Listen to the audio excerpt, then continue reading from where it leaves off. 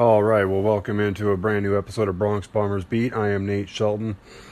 You know, I'm always ready to talk Yankees baseball and look back at what's happened in the previous week with the team. If you've been paying attention at all, you know the Yankees have been in the middle of a 20-day, 20-game stretch.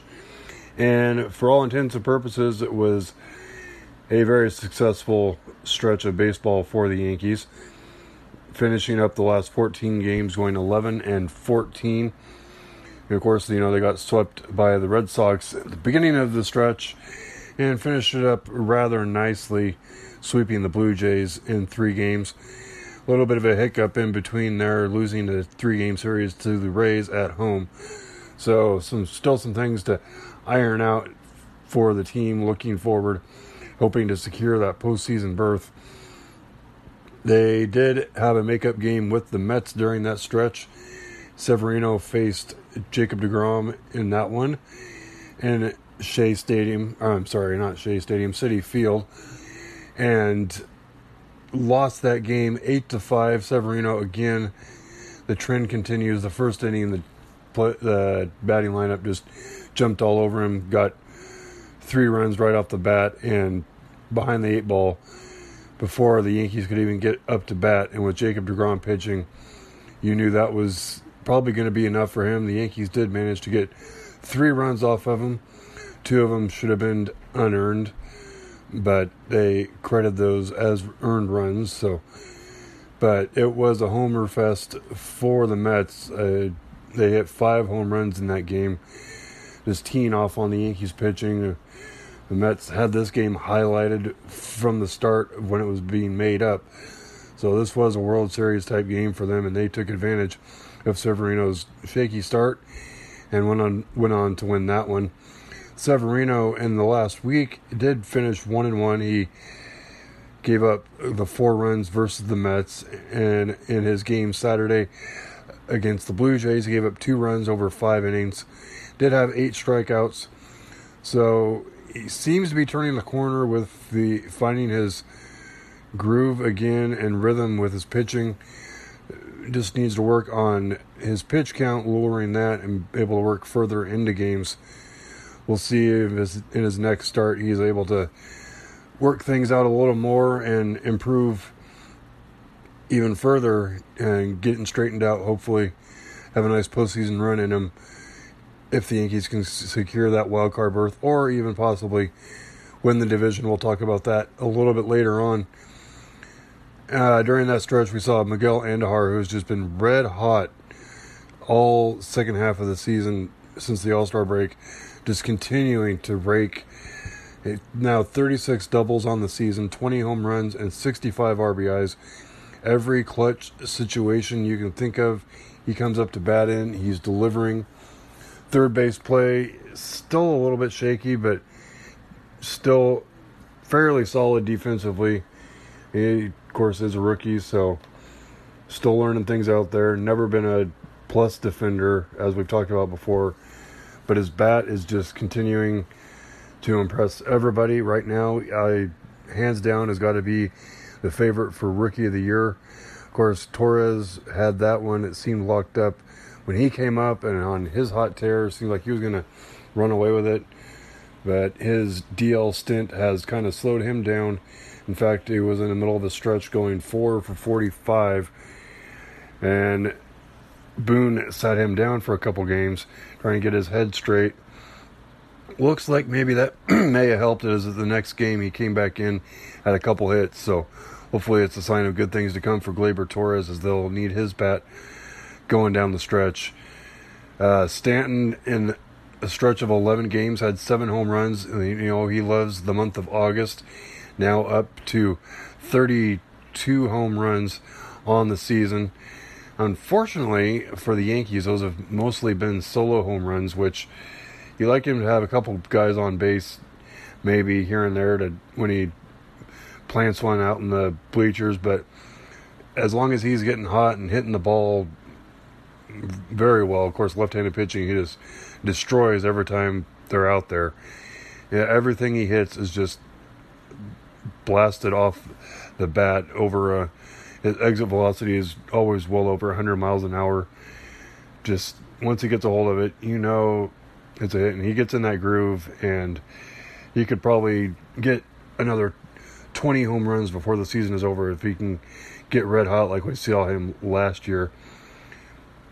J.A. Happ continues to be a very solid acquisition after the All-Star break. Has not given up more than 2 runs in any of his starts this season. His last start against his former team, the Blue Jays, of course, gave up a first-inning home run to Grichuk, settled down, gave up another run after that, but just been nothing short of what the Yankees have needed, especially with Severino struggling.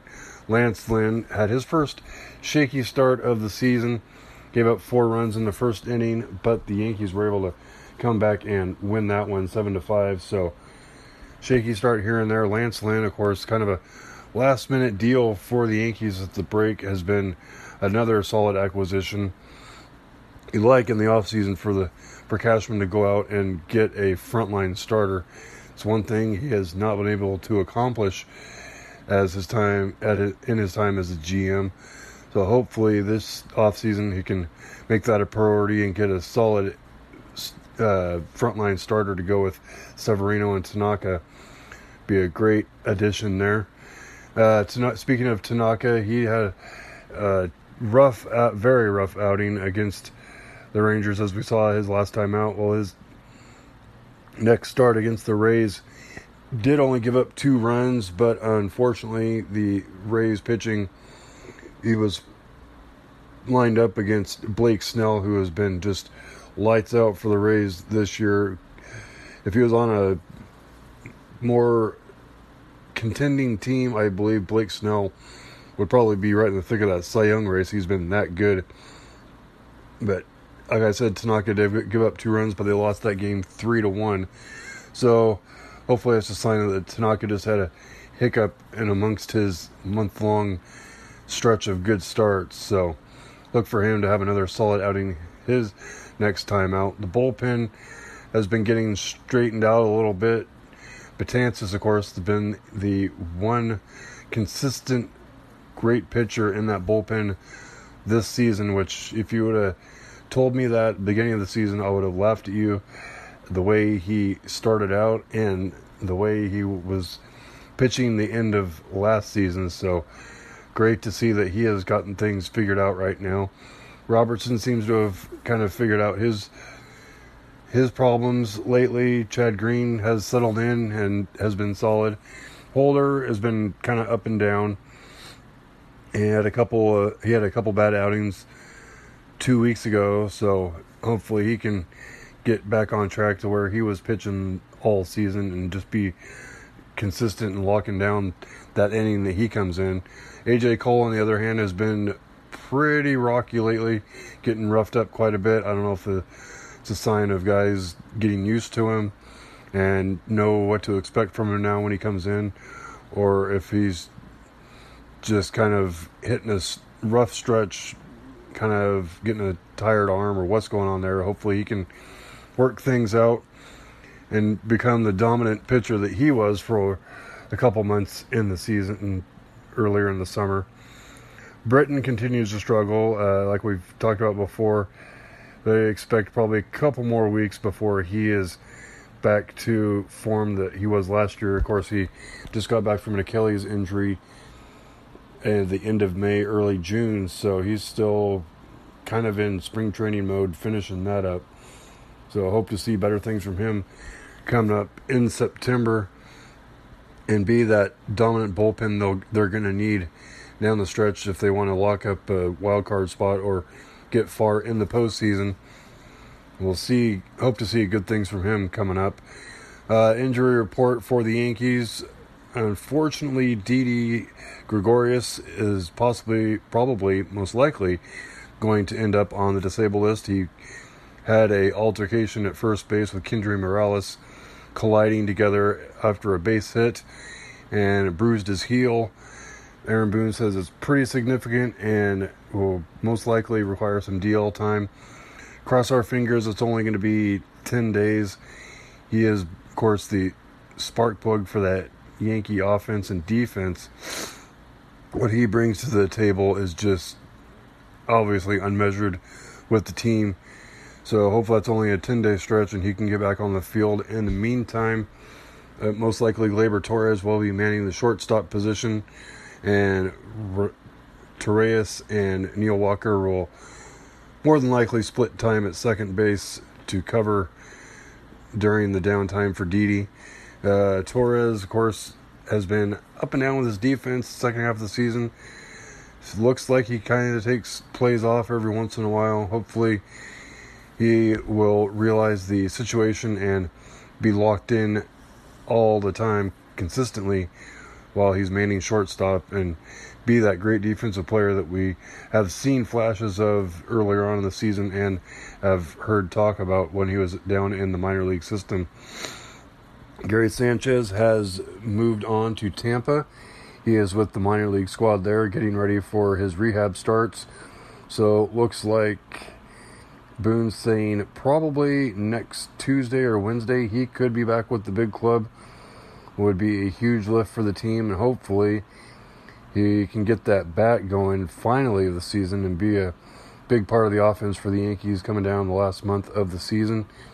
I watched some video of him taking some swings off the tee. He looked like he had put in some work during the time off and kind of gotten into some better shape. We'll see if that is in fact the case when he makes his return. We hope that his bat has gotten a little quicker with time and a lot of work in that batting cage. So, of course, his arm is definitely missed on the base paths. The defense has really lacked there for the last month or so while he's been out. So, again, yes, Gary Sanchez has had a much maligned season, but he is a key piece to this team. And if they're going to make any kind of run in the postseason, they're going to need him, whether you are a fan of his or not. That's just the bottom line with Gary Sanchez. Looking at the standings, the Yankees are 9 games out of first place. The Red Sox did lose tonight to the Indians in the first game of their series. So that's 2 losses in a row for the Red Sox. And, you know, if the Yankees, with the stretch they got going, they're playing more bad teams again. They got the White Sox at home this next stretch. They got Miami. They have Detroit coming up. I believe the Rangers are coming up again, and don't quote me on that. Baltimore, they will play a 4-game series with them on the road, which we know how that has gone this season, and we hope that better things will come out of that one. They do have a doubleheader coming up Saturday to make up a rained-out game with Orioles earlier in the season, so that would be the Yankees would get caught up schedule-wise with everybody else after that make-up game.